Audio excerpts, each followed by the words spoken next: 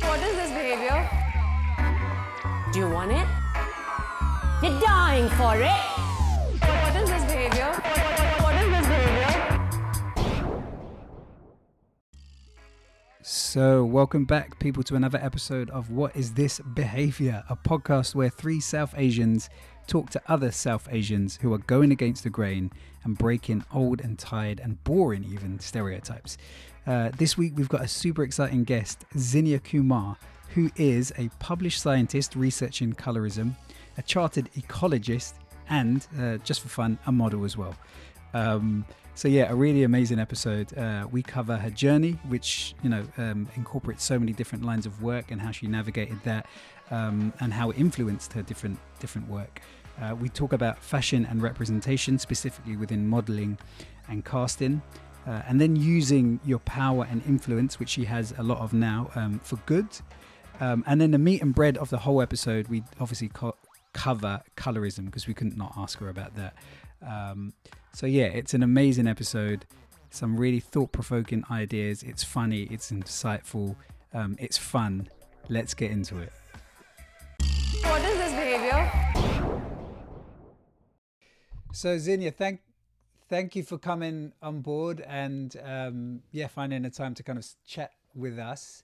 As I said, I think we've got so many questions kind of blocked in on our group Evernote page, so we're going to try and get through as much as possible. But and because your background, you float through so many different areas, I think the best place to start is just what we kind of chatted about briefly yesterday, so how you got into the line of work that you're doing now, and then I think I'm pretty sure Ruben and Almas are going to bombard you in between, so let's see how we go. Okay, awesome. Do you want me to start from like the beginning when I was like a conservation biologist? Yeah. That was straight no into 100. Like, the fashion stuff. Imagine that sentence right there, the beginning, when I was a conservation biologist. I know. Where are we ending? Who knows? Okay.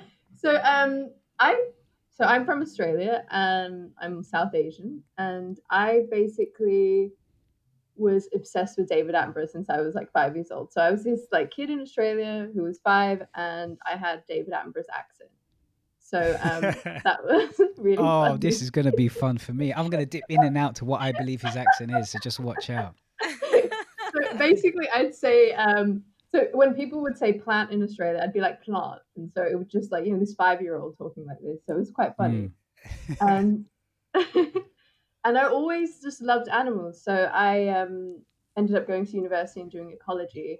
And I worked as a conservation biologist in Australia. So I worked in the Australian outback with water birds, little blue penguins, invertebrates, insects, and like all these creatures. And we'd be out in these remote locations for like a month, no showers. So you're using like wet wipes to like wash yourself. And like, all these little deadly creatures are all around you. Like we'd see funnel web spiders and stuff like that daily. As you do. Yeah, as you do, because it's Australia. And then as I was working out in the field, I got really allergic to eucalyptus trees, which is like the most common plant in Australia. So I'd come back, I'd always have a rash or like a rash on my face, and I get really bad asthma. So I was like, okay, I'm going to die out here one day. So I'm going to have to like change like my field of interest. Yeah, so because I was allergic to trees. So there was a project running in my lab. Yeah, like conservation biologist allergic to trees, right? And then I decided to change. There was all these different projects running in my lab at the time. So I was like, okay, maybe I can just like change into one of them. But most of them involved killing mice. So you had to like run these experiments where you, at the end of the day, had to kill the mice because ethics approvals in universities, you have to kill them. And I didn't want to kill anything. So I ended up working on humans, because with humans, you don't have to kill them after you're done with them. And so I worked What type of experiments were you doing on the mice? Sorry, ZINNIA. Like what type of experiments were they? Unless this triggers trauma, this question. Oh, no, I never actually killed a single mouse, so I'm very happy. Okay. It was kind of like running them through particular kinds of stress experiments and then seeing the levels of a particular hormone in their liver. So you'd be taking out their liver, putting liquid nitrogen on the liver, like crushing it up and putting it in a machine. So I Oh mean, my gosh. yeah, it was like some of them were like pregnant mice, and I was like, why kill the pregnant mice just for this? Like, is it necessary? Anyway, there's a lot of ethics issues there, so which I just couldn't handle. So I looked at human attraction, so like why we look the way we do and why other people find that attractive. So it's a field called human evolutionary biology, human evolutionary psychology. And I was running experiments looking at men's facial hair, like which level of facial hair is considered most attractive by men and women.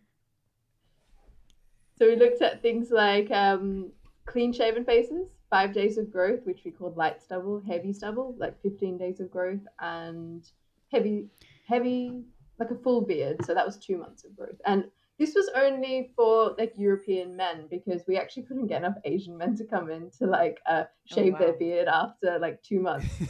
So It grows back in about an hour for us. Exactly. Wait a minute, they'd be the perfect subject. They can just keep making money and it turning up every other day. Yeah, that is a hustle. You don't have to Zinnia, kill them. before you move on, before you move on from this story, can I ask for some insights in regard to results? I'm just quite curious because I've got a beard going on.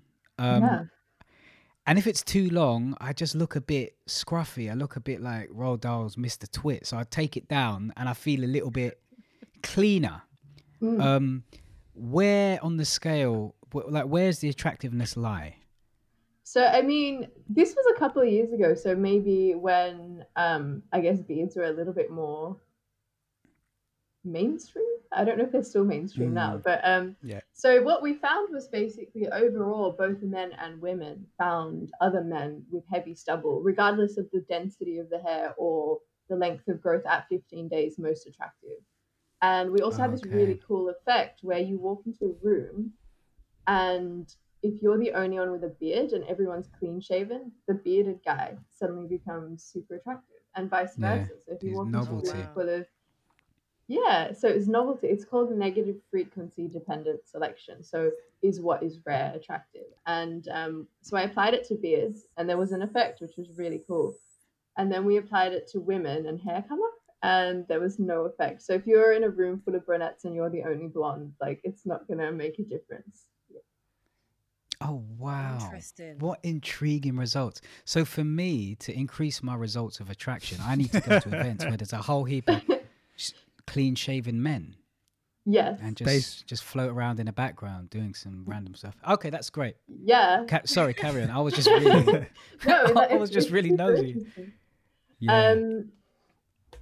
And then, so after I did those kinds of studies, I was sort of like, okay, this is great, but I just feel like I'm judging people. Like, you know, I'm just objectively judging them. And I also did an experiment on models' body shapes and stuff like that. So it was like body sizes in different clothing and stuff. And that was well before I became a model. So that was like quite interesting seeing it from that side of the perspective. But anyway, what ended up happening was I kind of finished these studies. I published them in research journals and I was sort of like, hang on, I'm not really making a difference. I'm just kind of really judging people and making things worse. So I took some time out and I went traveling and I was a youth ambassador for the Department of Foreign Affairs under the Australian government. And I was teaching in Thailand at one of these really disadvantaged schools. It was so disadvantaged that it was actually not even state run, it was charity run. And the students in my class were from the local villages, and some of them were actually really at high risk of human trafficking as well.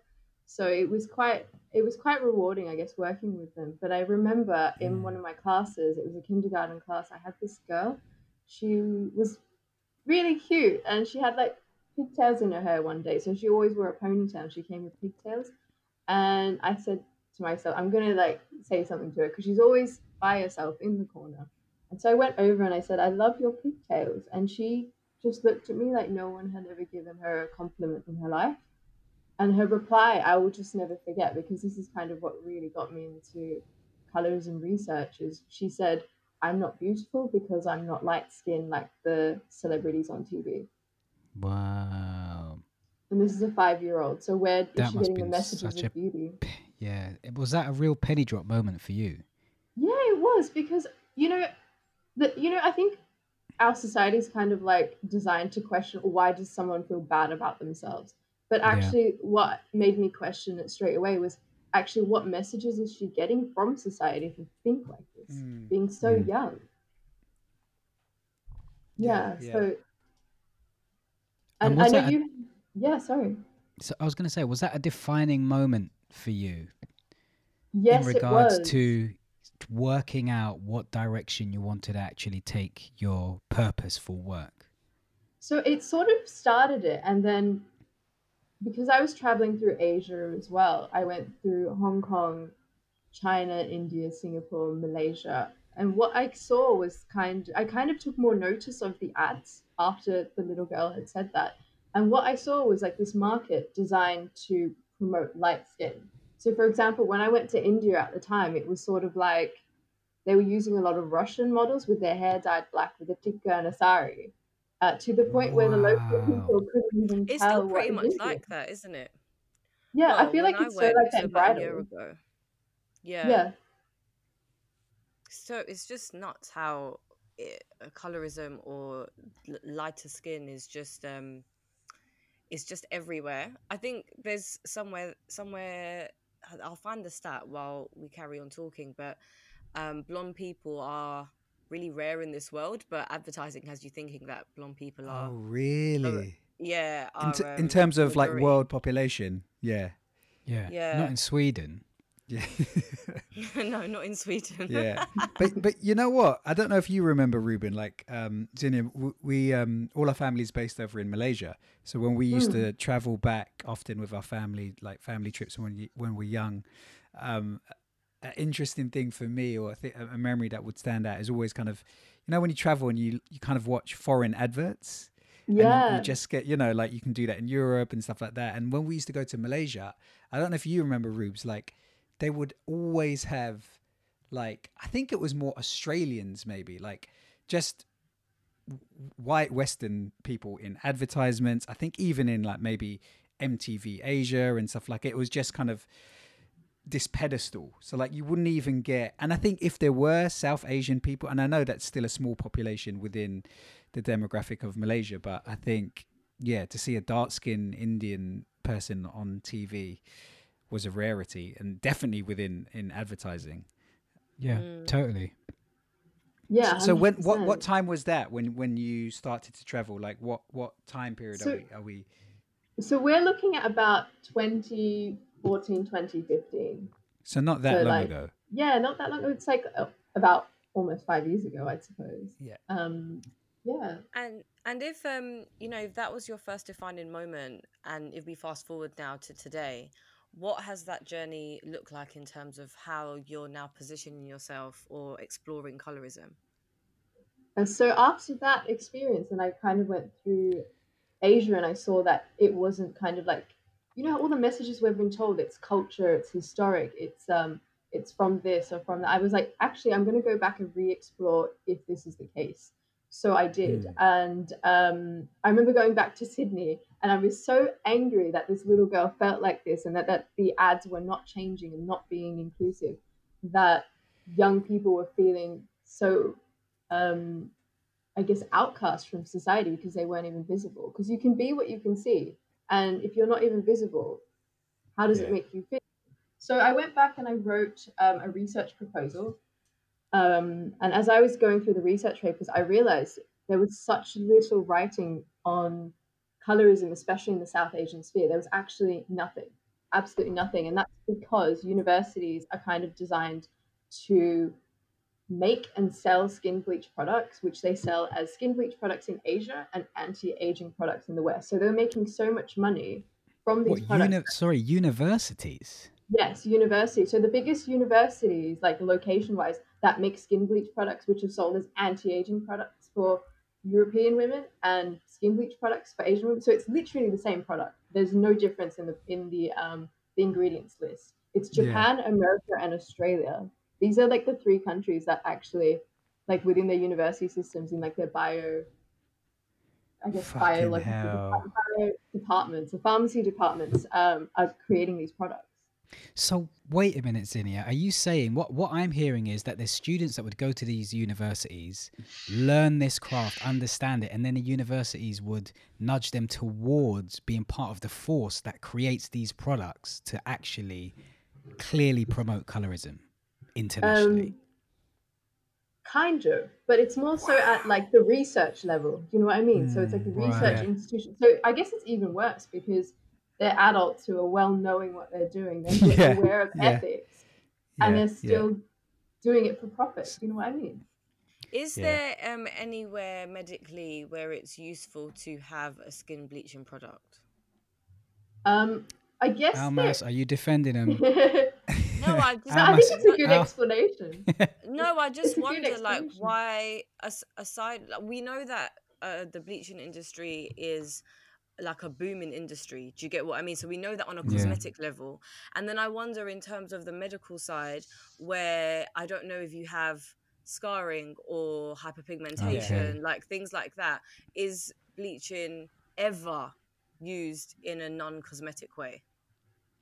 Well, I think to answer this question, you kind of have to go like a little bit further back as to like, you know, what was when beauty ideals were globalizing out of Europe in the early 1900s, what did they make beautiful and what did they make not beautiful? Because a lot of these ideas of medical treatments is also to do with disease mongering of melanin. So what I mean by that is like in the early 1900s, it was all about the light skin, light beauty, and all of, and that kind of really didn't change because of physiognomy and the way beauty was perceived in casting and that kind of. I mean, I can go into that another day because that's like really big. Anyway, so what ended up happening was because of those processes and the way beauty is perceived, also on a racial hierarchy, anything dark, even pigmented, in European women was called tainted. So tainted meant ugly, disgusting, and unattractive. And you had women like Merle Oberon, who was part South Asian, who lied her whole career telling people that she was European. And that was because of the association of color to like a lower gradation of society, of like humanity on the scale. So the beauty industry in that regard, and the cosmetics and the medical industry, has always kind of been very European based, and has kind of always pushed these ideals. So even the idea that hyperpigmentation is ugly, when you look at it objectively away from the way we kind of see beauty, it's actually not. It's just really natural. But because of the way beauty is constructed, it makes it like it's a negative thing. And so these products are kind of designed to remove that after telling you it's a bad thing. Yeah, because it's always, I guess it's centered around whiteness, essentially, right? Like the decision makers in the advertising industries or beauty companies, that's kind of what they're centering it around. Which I guess is changing. Yeah. Sorry, Aaron. No. Sorry? Yeah. But you know, you have conditions like vitiligo, which these cream, like if people don't want the physical patches of color to be so obvious, then there are certain creams that can be used to help kind of even out the skin tone in that way. So I guess it helps people self-esteem and well-being in that way. But beyond that, these products, including the vitiligo products, are being sold to women in Asia without them knowing, and they end up actually getting vitiligo from using some of these products. So it's kind of like a negative feedback cycle as well. But to answer your question, Almas, yes and no, I guess, because it depends on how you define beauty. Yes. Yeah. Sorry, no, finish your thought. Yeah. What's your thoughts on that? I think when you made the connection between the ideals of when we're looking at like the medical industry and the cosmetics or beauty industry as well, I can see the link between the two. I can see that even if regardless of your skin tone, scarring or darker patches are just seen as a negative, when actually it's quite a natural response for our body to, you know, like scar when you have a spot or whatever. it's like when you have like dark circles, and again, look, if you listen to the Okay. words that I'm using, it's like light Yeah. and dark, right, or bright and whatever. And so Mm. I think that the body is designed to do natural things, and as much as we can, we should allow it to happen. Yeah. 100%. Yeah. And actually, it's really funny you mentioned dark circles, because this is kind of something I've been like really annoyed about. Because, you know, like when you look at these beautiful Mughal era paintings from the 1700s, 1600s, all of the like maidens and kings and princes all have, I mean, it's not called a dark circle, it's called like a deep tear trough, right?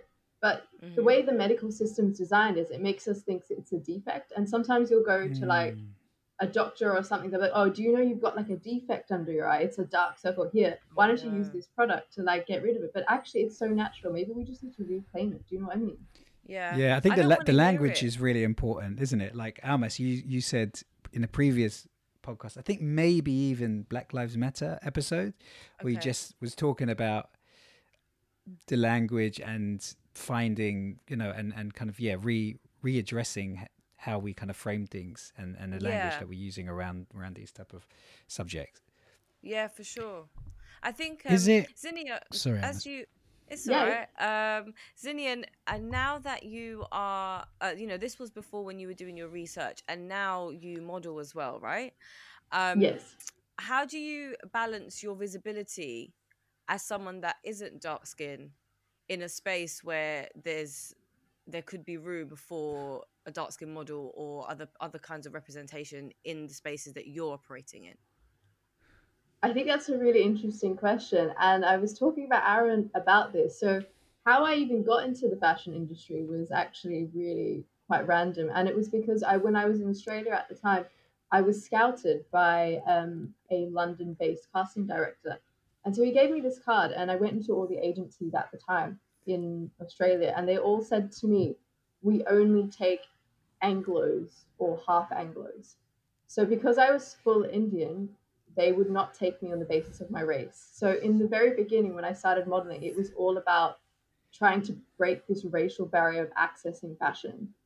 Um, I can't believe they actually said that. Is surely I that's can. is that illegal? Like for I them mean, to have it in email is so ridiculous, you know, like fuck, well, it man. wasn't illegal because their justification was we don't take Anglos or half Anglos because they don't work in this country. And they also said to me, have you ever thought about working in your own country? I'd actually never been Oh outside of Australia at my that point. So that was god. racist, I think.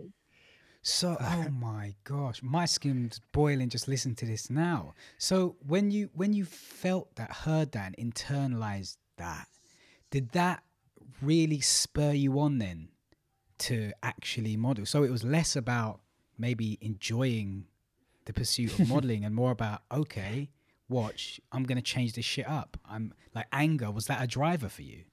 Well, actually, what ended up happening was I actually went the other way, and I was just like, you know what, I'm just going to forget this. Like, you know, like Uh, I'm not going to try and take blood out of the stone. If they don't want me, like in my own country, I'm just not going to talk, like think about it again. So when Hmm. I came to London, I actually got scouted again, and one of the agency that I was with this huge network, and they were one of the same networks in Australia that had actually rejected me. So it was IMG oh Australia, and they wow. rejected me on the basis of my race. But IMG London had taken me on. And then I remember I was the first Indian model from Australia who wasn't part European. And I couldn't even get signed in my own country at the time. Wow. So that was like a really big issue. And it took me at least another 6 months for me to even get any traction in Australia to get signed, which was really, really disgusting, I thought. But to answer your question, Almas, I guess that was kind of like my journey into fashion. And it kind of really made me really upset that it was so restrictive and it was so exclusive. Hmm. And that, Mm. you know, you can't just change your race. You know what I mean? You can't use like CRISPR and like put DNA in and like change your race. So it was sort of like how like when I was able to access it, I also thought about how can I make more South Asian spaces. So what I ended up doing a year after I got signed and worked was I started like making these spaces. I started like a production company which I co-founded with my friend, and what we started doing was giving South Asian creatives, like photographers and makeup artists and I guess talent, opportunities to do really high quality, high fashion work. I mean, to date, we've now done like 3 Vogue India covers and that sort of thing, which is really cool. And the aim of it was to kind of push South Asian talent that you wouldn't normally see, of different colors, light, dark, medium, everything. And I've also started scouting South Asian models and putting them through these spaces. And I try to make sure they're so diverse in the way they look as well, because if we don't give others within our community opportunity, I don't know who will, because maybe they still don't find us employable. Do you know what I mean? Yeah. So I guess that's what I've been trying to do in those spaces. Yeah, I think that's so that's so amazing that you've kind of actually taken those extra steps forward, and not just once you're in the kind of in that space just stayed as talent. You've kind of you're on both sides of the table, which is important. I wanted to kind of ask Almas and Ruben as well, because I guess that's something that we're always talking about. Do you feel, I definitely feel it's important to be the decision makers as well, so kind of have ownership of the story and how a narrative is being told. What do you guys think? Yeah, I think it's useful in being visible on one side. For me, I'll speak from my personal experience, but it's useful for me to be visible on one side. I feel the benefits especially when community reaches out and like people message me, or my visibility is rooted in the fact that when I was growing up, I couldn't really see any South Asian women that were also queer, that were just kind of anyone I could relate to. So I was like, all right, cool, let me just go and do that as well. But in my time in media and working in entertainment and broadcast, I've always been a producer or a booker as well, or a director, a film director. And in those positions are the ones where I feel my magic come most alive, because I love being able to put people in places that they might not have otherwise been cast for, and that but feels like active contribution. And I think there's Zinnia, that might be what you and both you and Aaron are kind of touching on as well. Rubes, what do you think? Yeah, it's a really interesting question, Aaron, man. And I'd probably need more time to process it. But I think where I'm landing now is that I think, and this is regardless of me answering it or someone else answering it, I think the answer is really subjective, and it comes down to that person's trauma and pain points, right? And their lived experience. And for me, having like I dipped out of the fashion industry quite early. For reasons I've explained on other podcast episodes. And then I started to lean more into entertainment. But it's the same thing, right? Like I'm finding any vehicle created by the Western world, when I say the Western world, primarily white men, if we go all the way back, it's hard to find people that look like us, right? So within entertainment, again, for me, I didn't see many people look or sound like me. And so I've had that experience repeated for so many years that I don't know. I hope the people inside these industries are able to make change, right? But I'm not putting my hope in that. And so for me, it's always been doing the underdog work, on the outside, because I know I've got allies doing great work on the inside. So, and I know that's just not my world, and it's too much of a trauma point for me to try to navigate without getting mad and just, throw my toys at the pram. So I'm just going to be on the outside, creating new stories from the ground up wherever I can. Yeah. I just think it's so, I don't know. I just love the fact that, Zinni, you've created a production company, because it's maybe going slightly off the point, but I'm kind of working on a pretty big project, documentary project, which is based around, I guess, diverse cultures. And I think originally, without alluding it to too much, because there's some contractual stuff, but when we first pitched it to one just standard production company, the guy was like, yeah, I don't really get this. I don't see this. And when I took it back to the producer, he was like, yeah, don't get disheartened by this. No, he's like a middle-aged white guy, and he just wouldn't understand the nuances of so many of these different elements of culture that everyone that is involved and ingrained in the culture get so much. So the fact that now it's with a production company where the two founders are black, and they get the culture and they get the nuances, it's just it's one step less that you have to persuade, right? You just get it. And I think that's really important, that kind of that other level of another barrier that you don't have to kind of go through and prove yourself or explain yourself. So I do think over the coming years, having individuals in that part is going to be really, really important, because we're hopefully going to start seeing change in the industry, new stories, new projects kind of evolve and blossom, I think. Yeah. 100%. Yeah, just to build on your point, Aaron, and also just to go back on something you were saying earlier on, you were talking about the language we use is very important. I agree that the language we use is very important. I agree that we need to see more of our people represented, like just in front-facing jobs, whether that's in fashion editorials, whether it's in film or live stage and whatnot. But I can't help but to think that we can see those, and like we can see more role models, but unless the deeply embedded stories within our consciousness change of what is possible, I think it will still be a bit more of an uphill battle. So I'm just a massive firm believer of really not even rewriting narratives, because you can't really, because narratives are set, a lot of them are set. We can only write new stories, right? So by Aaron, you doing the internship, and Zinnia, you setting up the production company that's bringing new people through to tell new stories, and Almas with the filming and directing and some of my art, I think unless we're constantly creating new stories, it's going to be really hard to undo old conditioning.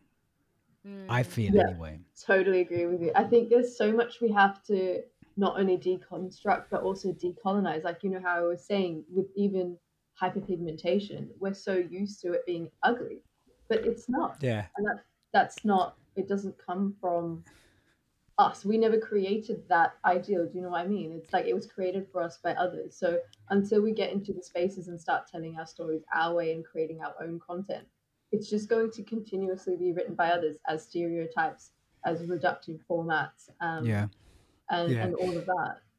Do you not think, because on my side as well as that, for me, there had to be such a re-understanding and a relearning. So like, even obviously with Black Lives Matter and stuff, like over here in the UK, I realized like we just haven't been taught our history well, or maybe just like half of our history is just covered up. So I think in parallel, as with kind of reshaping these stories and telling our stories, at the same time, it's important for us to go back and be like, where did this idea come from? Is that actually fucking true?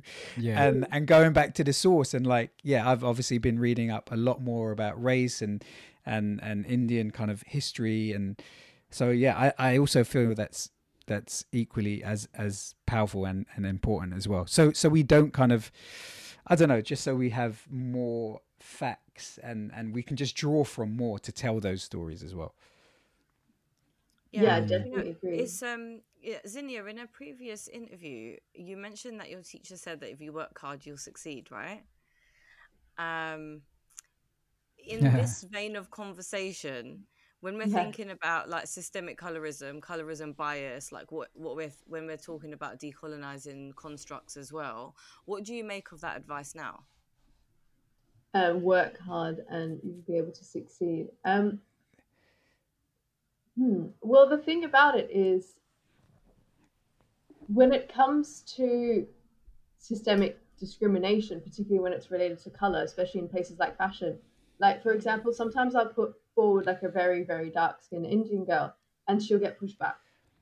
So it doesn't matter how hard she works, she will never get that position, because someone somewhere who's holding the power cards are not going to let that happen.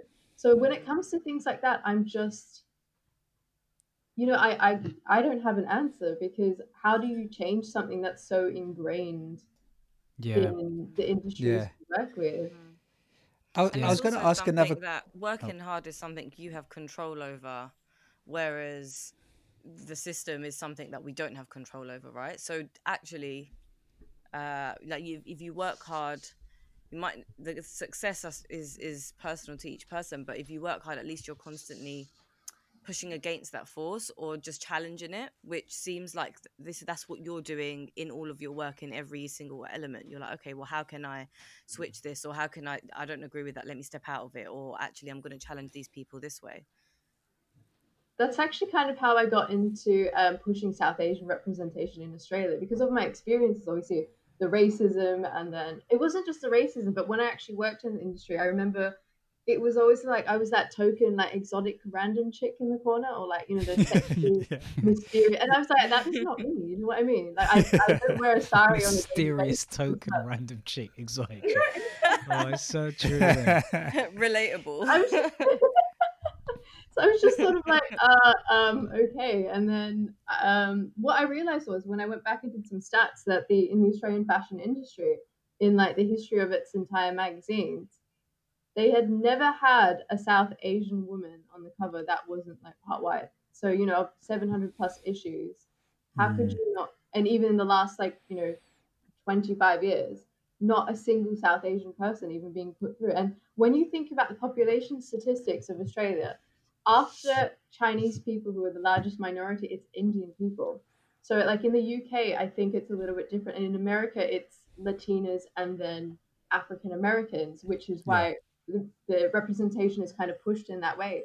But I think representation should also reflect the cultures that are representative of the population. So in Australia, there was literally no South Asians anywhere. You're not even on covers, models, or anything like that. So what I did was I actually went, there was like this, you know, after the Vogue challenge and all of that, I kind of got really pissed off that, you know, Vogue Australia wasn't even representing us. And I was like, you know what, I've got nothing to lose. I'm going to challenge them on this.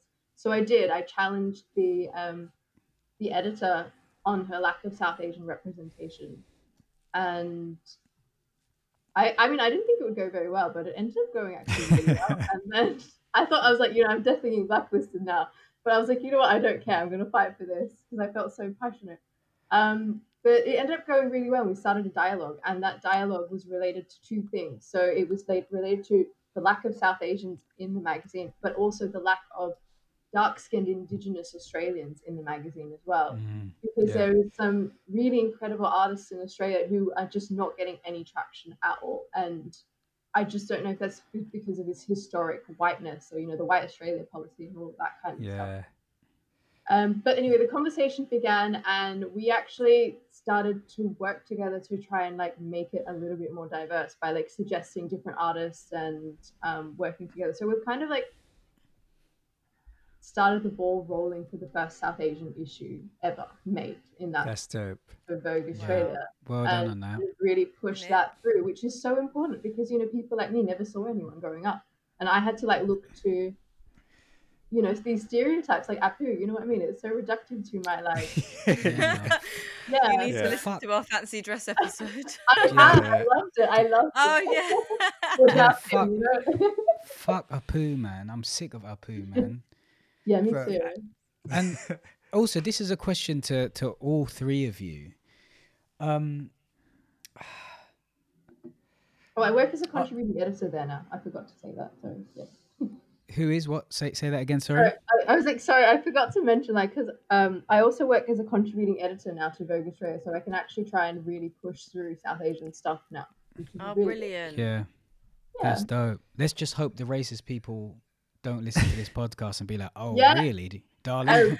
No, but you know what, Ruben? I kind of disagree. I think this pod should be for as many listeners as possible, because these are the conversations, right? No, yeah. I hear you, Aaron, and I agree. This is the reason we're doing this. But I also understand that reality is reality, you know, and there are people that are very sly with their strategy, and they'd never vocalize their intentions, but you see it playing out over a period of time. We've all seen those people, you know.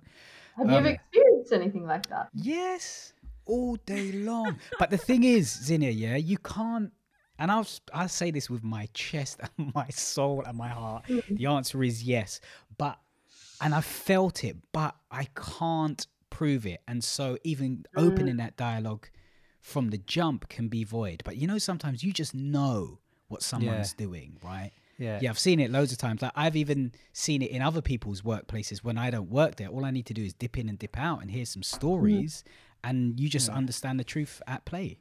And like Almas, I've facilitated a lot of like conferences around inclusion and diversity and just conversations, and it's the same stuff that's coming up over and over again. And you can see when things are tick boxed and when they're not, because I think ultimately the truth is communicated face to face when you're in a space with other human beings, and it's communicated emotively. It's really not. It's not what people say or what they put out. It's the energy they give out and the actions and a lot of the micros. It's a lot. Truth is so blatant in the micros. I mean, that's another conversation. But the question I was going to ask all three of you is, I think all of us, whether we would actually put this in our profiles, Zinnia, I know you do, Almas, I know you do, and I'm just starting to do it as well. But we're all activists in a way with the work we're doing on this pod. I don't, you know. Or you have, haven't you? I taken it out a long time ago. And Zinnia doesn't have it as well. So Ruby's just throwing words in everyone's mouth. Wait a minute. Is that true, Zinnia? You don't have an activist anywhere? No, well, I'm not on my Instagram or anything like that. Or maybe it was in a podcast I heard. Maybe someone else described you as that. I did see colorism activist on a poster. Yeah, colorism activist. Yeah, I did. But not self-described. And I do not describe myself as an activist. That's interesting. That's another conversation. That is another episode. Yeah, okay. I'd say I'm active. Okay, could we say that all of us care about justice and changing narratives for the progression of South Asians? Yeah. Okay. Yeah. With that being said, all right, that's the framing of my question. Yeah. I'm like, where's Ruben going with this? Just hear me out. I feel there's a lot of anger underneath that's driving what is ultimately good work. And it's an emotion, like anger is an emotion that I used to think I shouldn't have, but now I understand as I've got older that it's part of the human condition, and sometimes I need to honor it because that's a healthy thing to do. So my question is to you three, like with the anger you may feel from the industry and how the world is at times, the shit show that it is, like how do you channel that and how do you deal with it? And are you able to make space for joy, or is everyone just pissed off all the time? No, well, I'll answer that. I don't, if I'm really, really honest, obviously there's frustration and anger, but I think you guys would know me anyway. I think I'm always led by celebration and curiosity. And I think I was speaking to Zinnia yesterday about this. Is like, when I don't see representation, I'm like, surely that's an area of newness that you can explore. So it's like not fucking boring. It's like if you're creative, you want to kind of explore uncharted territory and kind of do new stuff and innovate and try something new. So I'm always led, and that's my driver. It's like what story hasn't been told, what's not been on TV or fashion or magazines. I just think the other stuff is fucking boring. So that's why I usually kind of explore that. And then yeah, it's definitely linked to an element of frustration. Mm-hmm.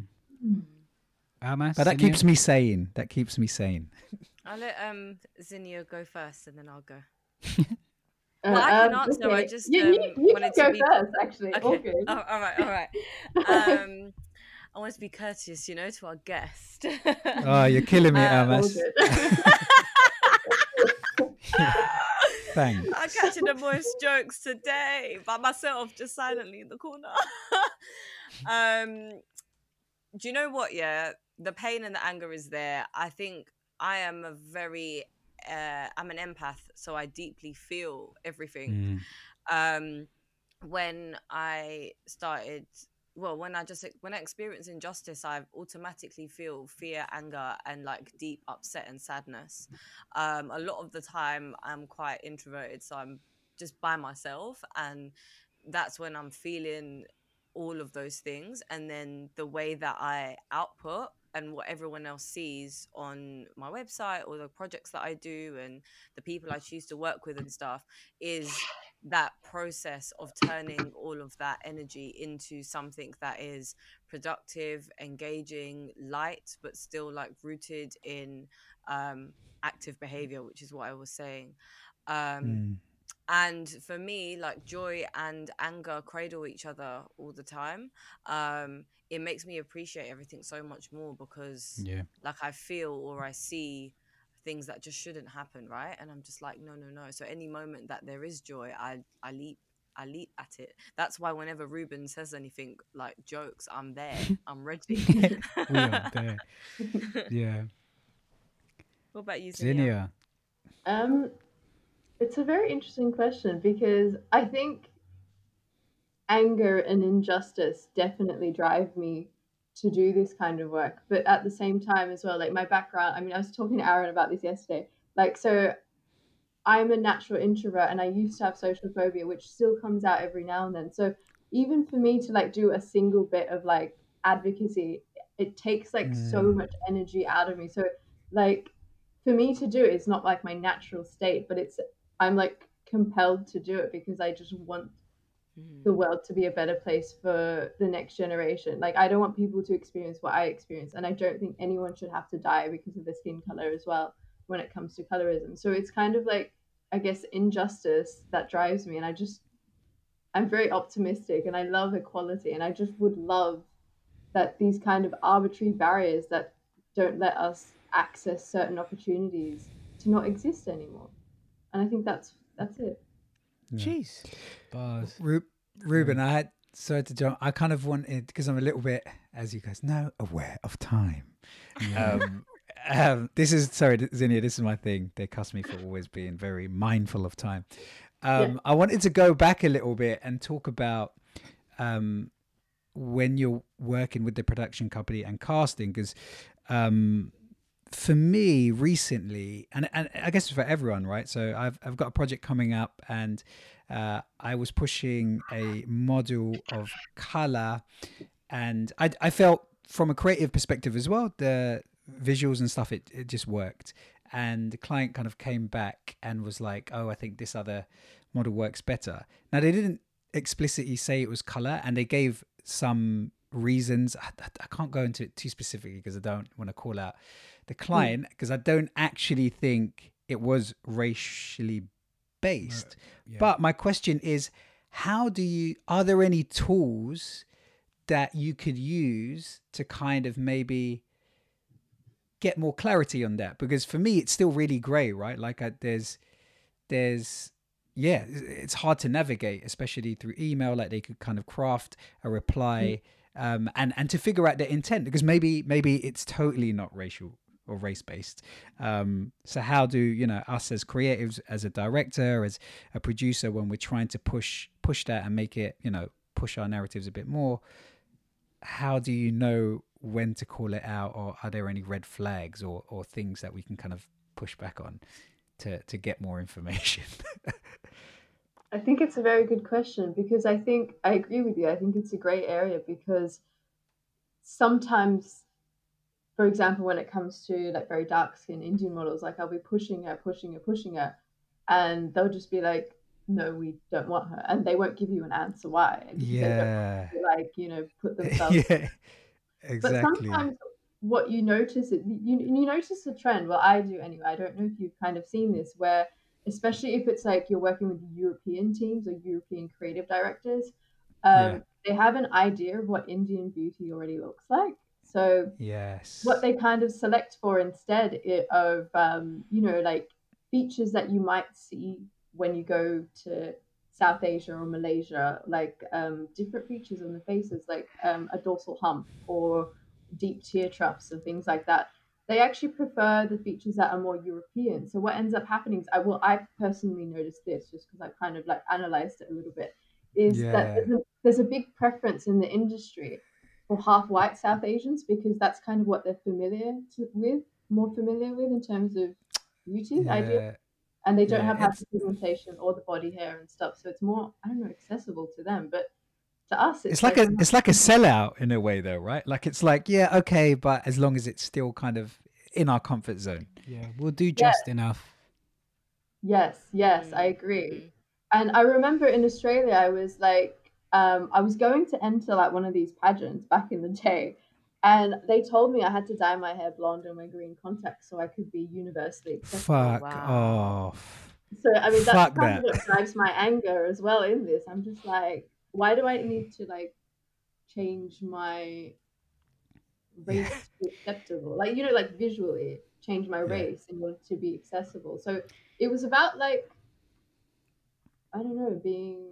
So I feel like that's still kind of a thing in our industry. I mean, I'm finding it a bit hard to articulate, but it's still a big problem because what you notice right now when you look at, I mean, if you go to models.com is this website where they list all the models and they've got like different categories like supers, new supers, hot list, top 100, blah, blah, blah. So it's kind of like the main hierarchy people in the fashion industry go to rank and rate models. And what you see on these lists is there's no South Asians, and the only South Asians are all part white, and they're only like the top sexiest list. And you've got like Kelly Gale and Shanina Sheikh, and they're quite visually part European. Do you know what I mean? So they don't look fully ethnically Indian. They don't have those ethnic hyperpigmentation or the ethnic hips, or you know, there's certain features that are being completely erased from this industry, which is it's not acceptable, to be honest. 100%.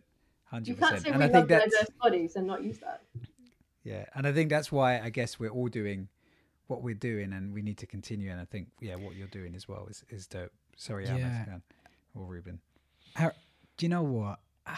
Maybe this is really reductive, and I'm just simplifying things just for my own sanity, right? But what I see industries as, I see it as someone has gone and built a house, and then they've invited their friends to the house, and they have their rules and their ideas of what happens in their house. And then someone comes and knocks on the house and say, "Can I come in this house and do my thing?" And they say, "No, we've created this. This is our thing." And we're like, no, but you have to accept me and what we do over there in that field. And they're like, no. And I know it sounds so reductive, but in my mind, I'm like, okay, if people don't want to accept us into their house, the only option is build another yard. And it sounds so simple. And I know it's so much heavy lifting, but I think as a long-term solution, it's definitely part of the solution, you know, because going into someone's house and trying to get them to accept, I don't know, man. I mean, I do think it's reductive, but it comes from a point of frustration from me. Yeah, Tyler Perry talks about that all the time, doesn't he? Well, like, in relation to, you know, film and media within African American society and the States. Yeah, and I know it's a question about distribution and power and control, who's controlling narrative and whatnot. So I know it's deeply complex, but if I was to simplify, it would be that. Anyway, sorry, Aaron, go on. Yeah, no. I was agreeing. I was just saying we're coming up to like 50. Oh man, this has gone really quick as well, and I've got so many more talking points in here. Just to let you know, I feel like I haven't heard enough from Almas. I know she's been proper listening today, innit? Yeah, I've been listening a lot. I don't know what to say now. I'm like, what can I say? Have you had experiences? Have I had like experiences in the industry which kind of make you think twice or wish things had changed? Oh, come on. Ruben. I think like the better question is like, when do those experiences not occur? Do you know what I mean? Yeah. Oh my God. Okay, we can ask that. Come on, Almas, let's go. We live in London, don't we? And positive. Do you know what? I think that Getting out. get out of the sunken place. Seriously. You know what? I think for the majority of my career, a positive is that actually a lot of my work has been independent. By that, I mean no one has wanted to hire me. But actually in 8 years on from that, I feel like I have had a real blessing in being able to, with all of the free time and being able to self-commission my own projects. And that literally means calling up someone to say, hey, can you help me create this? It means that I've actually had a lot of space to create and build and develop my identity. And that's as a creative person, that's as a director, that's also as a South Asian woman. I've had time to be able to just think, okay, who am I? There's been times when I have been in institutions or establishments and I have seen a madness, I've heard a madness. my personality is to call it out, and I'm working on that a little bit more, which is where you're hearing the listening part of me coming in instead of like reacting and responding all the time. But that's taken a long time because actually, like, I I can't watch injustice happen, and I can't Yeah. watch just bullshit happen, basically. And so what I tend to do is observe more now, and take a back seat to build on a bigger step rather than being occupied by the smaller steps. You know what I mean? Like, I'm thinking, okay, well, actually, if I make this career move here, or if I am visible in this space, what does that mean for my community? um at the So you're moment, calculating a bit more. Are you kind of strategizing a little bit more, Almas? definitely. You know, a lot of my own questions and frustrations like come back in like, okay, well, you can talk about this stuff, but what are you doing? I'm always like, what can you do? Because Yeah. now, luckily, we have a lot of South Asian people that have got up to speed with anti-blackness or colorism or racism. So great, everyone else can do that talking now. So while everyone's talking about it, I'm thinking, okay, well, how does your understanding and your knowledge convert into money? How does it convert into jobs? How does it convert into actually, Ruben, you were talking about building a new yard, yeah? So how do we actually contribute to the alternative economy? Yeah. And that is lifelong work that is not gonna it's not gonna actually, we probably won't see the fruits of it. Our children or grandchildren or great grandchildren might, right? But Yeah. that's the conversation in my head that I've been thinking about a lot when it comes to how I deal with it. It's really sad, and sometimes I just feel like, when you're like, I didn't ask to be here, like, you're just like, man, like, this is so overwhelming. And when Yeah. you really understand the world, you're like, where do we even start?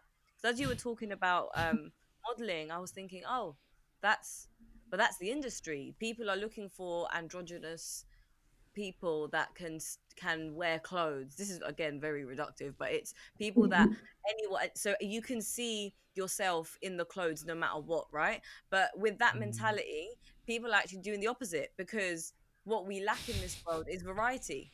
And what we lack in, and what we fail to see, or maybe people did realize it, but we need to see ourselves in order to believe. Where that's how our brains tend to work. In the current climate, we need to see it to believe it. And so now it means visibility is now a tool. But unfortunately, well, we didn't visibility shouldn't have to be a tool, but it is. um Anyway, as you can see, I've been thinking loads in this in this episode, and like, I'll continue to think about it, and you've given me so much food for thought as well. I've got, like Ruben, I've got tons of questions and so many strands. But it's really amazing to see that, you've been applying yourself, and you're constantly trying to grow and learn. Learning is such a massive thing. You come from a space of learning, so that's just going to be in excuse the pun, but in your DNA. Do you know what I mean? Like, it's there. Yeah. And I think that's my take home all the time is, Almas, how can you listen more and how can you learn more? Because you already know what you want to say. Do you know what I mean? Like, how can I learn from you in this conversation? It's brilliant. That's dope, Almas. Thank you. Thank you for sharing that. That was Yeah, that and was really insightful. super insightful. Yeah. Zinnia, I do have a question for all of you before I guess Go we're for going to finish this soon. Go. So you know how, like, for so long there hasn't been so many spaces or opportunities for not just South Asian creators, but visibility in, I guess, the entire, I'm talking more fashion, media, and the music kind of scene. Do you think the industry is receptive to change, or do you think it's just certain parts of the industry that is not receptive to change? Oh, What's your experience has been? can I start with my thoughts? Do Yeah, it. go.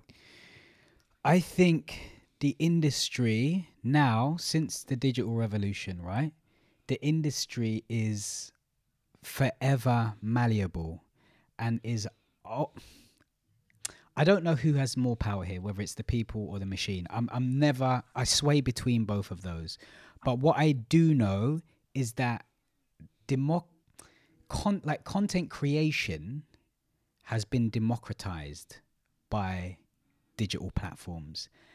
And therefore the industry itself has been widened. What we consider the industry is widened. The industry, let's say, for example, media would be limited to TV, radio, and publishing, whereas now it's social media, which is, so by us publishing something, we are actually within the industry and a part of the industry and are shaping the industry. So with that in mind, the positive and hopeful part of me says it has to be open to change, because by its very nature, it is changing every microsecond. So that's positive.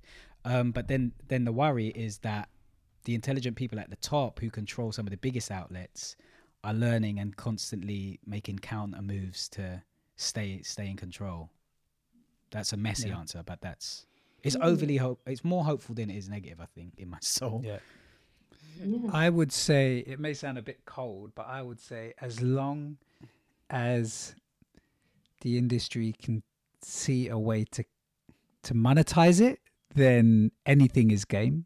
Wow. So, and I don't necessarily, the way I am geared, I don't necessarily think that's, you can look at it from different points of view, but I don't think that's necessarily a bad thing. I think if you have people that have ethics and morals and are driven to create change like we are in a specific way, then just learn those rules and then figure out how to push hopefully a hopeful, more positive agenda. So, and that's what I'm doing. That's why I'm always interested in now, like I'm kind of working on a bigger project that we're pitching to all the huge major studios. And like at the moment I'm going through understanding how IP is, royalties, IP, and I'm just like, fuck, okay, these are all the cogs in the back.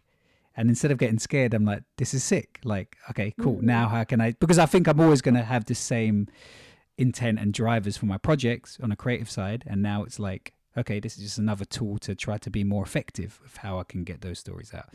That's just my point of view. I think you both have really good points. To add on, so like not to displace, but to add on to yours, I think that in terms of our human nature, what do we like to do? We are very comfortable with the same, and we feel uncomfortable with change. But humans are designed to adapt, and that gives me hope. Yeah, that's beautiful. I've got one more thing I want to throw in the mixing pot here, Zinnia, if you don't mind. I think representation is great, but I also think we need to have more South Asian thought leaders that are challenging status quo, and they need to be more visible. They don't need to be on screen or in magazines, but just thought leaders getting ideas out and helping change consciousness is so fucking key, man. 100%. I think that's definitely where. Yes. No, go for it, Zinnia. No, I was just completely agreeing with everything you had, and I liked how there's no one single answer for this, because it might be so layered at one point, and then other points that might not be. Okay, I'll let you speak, Aaron. Yeah, no, I was just saying it's so layered, and I think that the healthy thing is that there are people attacking it from all angles, and that's it. Probably that's it. And human nature is us. Where we have 50 things going on inside of us right now, and you have, if you always take it down to the micro level and then boost it back up to the macro, that's how we function. Like, just look at a person or think about like a playground scenario, and then like take it down to like our inner child interacting, inner children, sorry.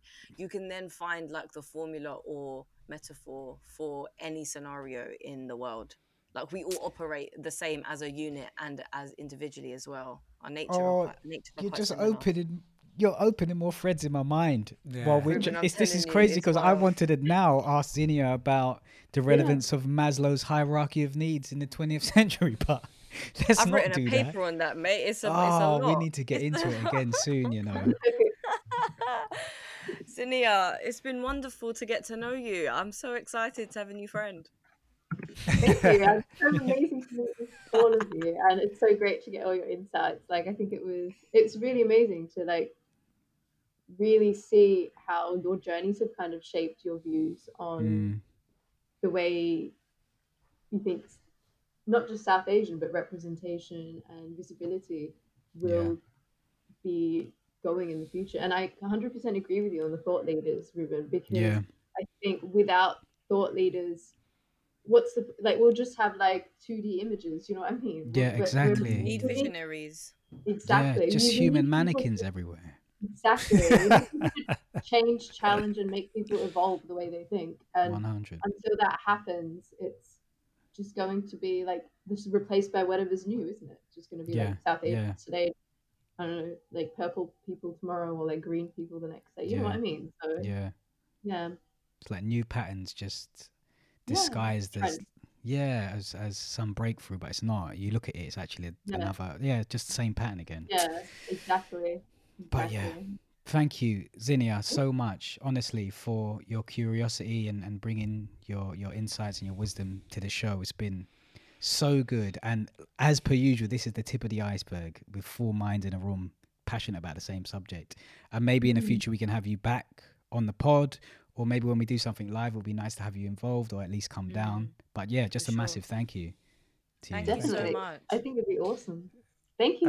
Thank you all, and thank you for everything that you do as well in this industry, because I think if you didn't pave the way for visibility for, you know, the new generation, like, and the generation coming up like after me, like we would have way less spaces, you know what I mean, to kind of even see and access. It's really kind. That's so nice to hear. Thank you. We're out here fighting from different positions, and we'll continue to do so. 3 megaphones. That is it. Zinnia, where can we, as we wrap, where can you kind of just tell us where people can find your work, what you do across all the different projects that you have going on? Well, I don't have all of my projects like listed online yet, just because sometimes I like to be a little I don't know, it's that introvert low key. it's not the right time yet. But you can find me on like social media, ZINNIA KUMAR. Okay, how do we spell that? That's ZINNIA Kumar, KUMAR, and I've got like a website, ZINNIAKUMAR.com. So that's basically my stuff. Perfect. Well, thank you again. Thank you for your time. I think we should definitely all link up when we're out of this Boris bubble of 6. Sometime soon. I'd love to meet you all in person. I think it'd be like very, very nice and some very insightful. It will be a wholesome. Yeah, it will be such a wholesome jam, wouldn't it? Let's do it. Definitely. Let's do it. Okay, so Rubes. Turn off or yeah. Yeah. I'm about to press stop right now. Peace out, listeners. See ya. Bye. What is this behavior? So that wraps up another episode. For me personally, that was dope. I really enjoyed just chopping it up and getting educated, man, on my blind spots. I thought it was a really important episode. For us, this has actually been the 20th episode. So we just wanted to say thank you for everyone that has supported the podcast in all shapes and sizes, in all forms even. Whether you guys have been following the pod on social, or it's word of mouth, or actually listening and following the journey from the beginning. It's been an amazing journey. Timely, because we kind of launched the pod during the first lockdown, well, here in the UK, and as I'm recording this outro, it's the second lockdown, or just the beginning of the second lockdown. So thank you for the support.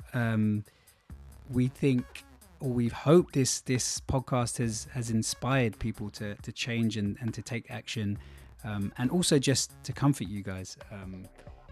We don't know how long the second lockdown is going to be, so we hope you guys enjoy the content that we put out, and stick with us. We're hoping to just continuously grow and improve, and connect with all you guys. So you can follow us as always on the podcast, but also on Instagram, which is What Is This Behavior Podcast. You can follow us on Twitter, which is WITB_podcast, and get in touch. We want connection. Peace. What is this behavior? Do you want it? You're dying for it.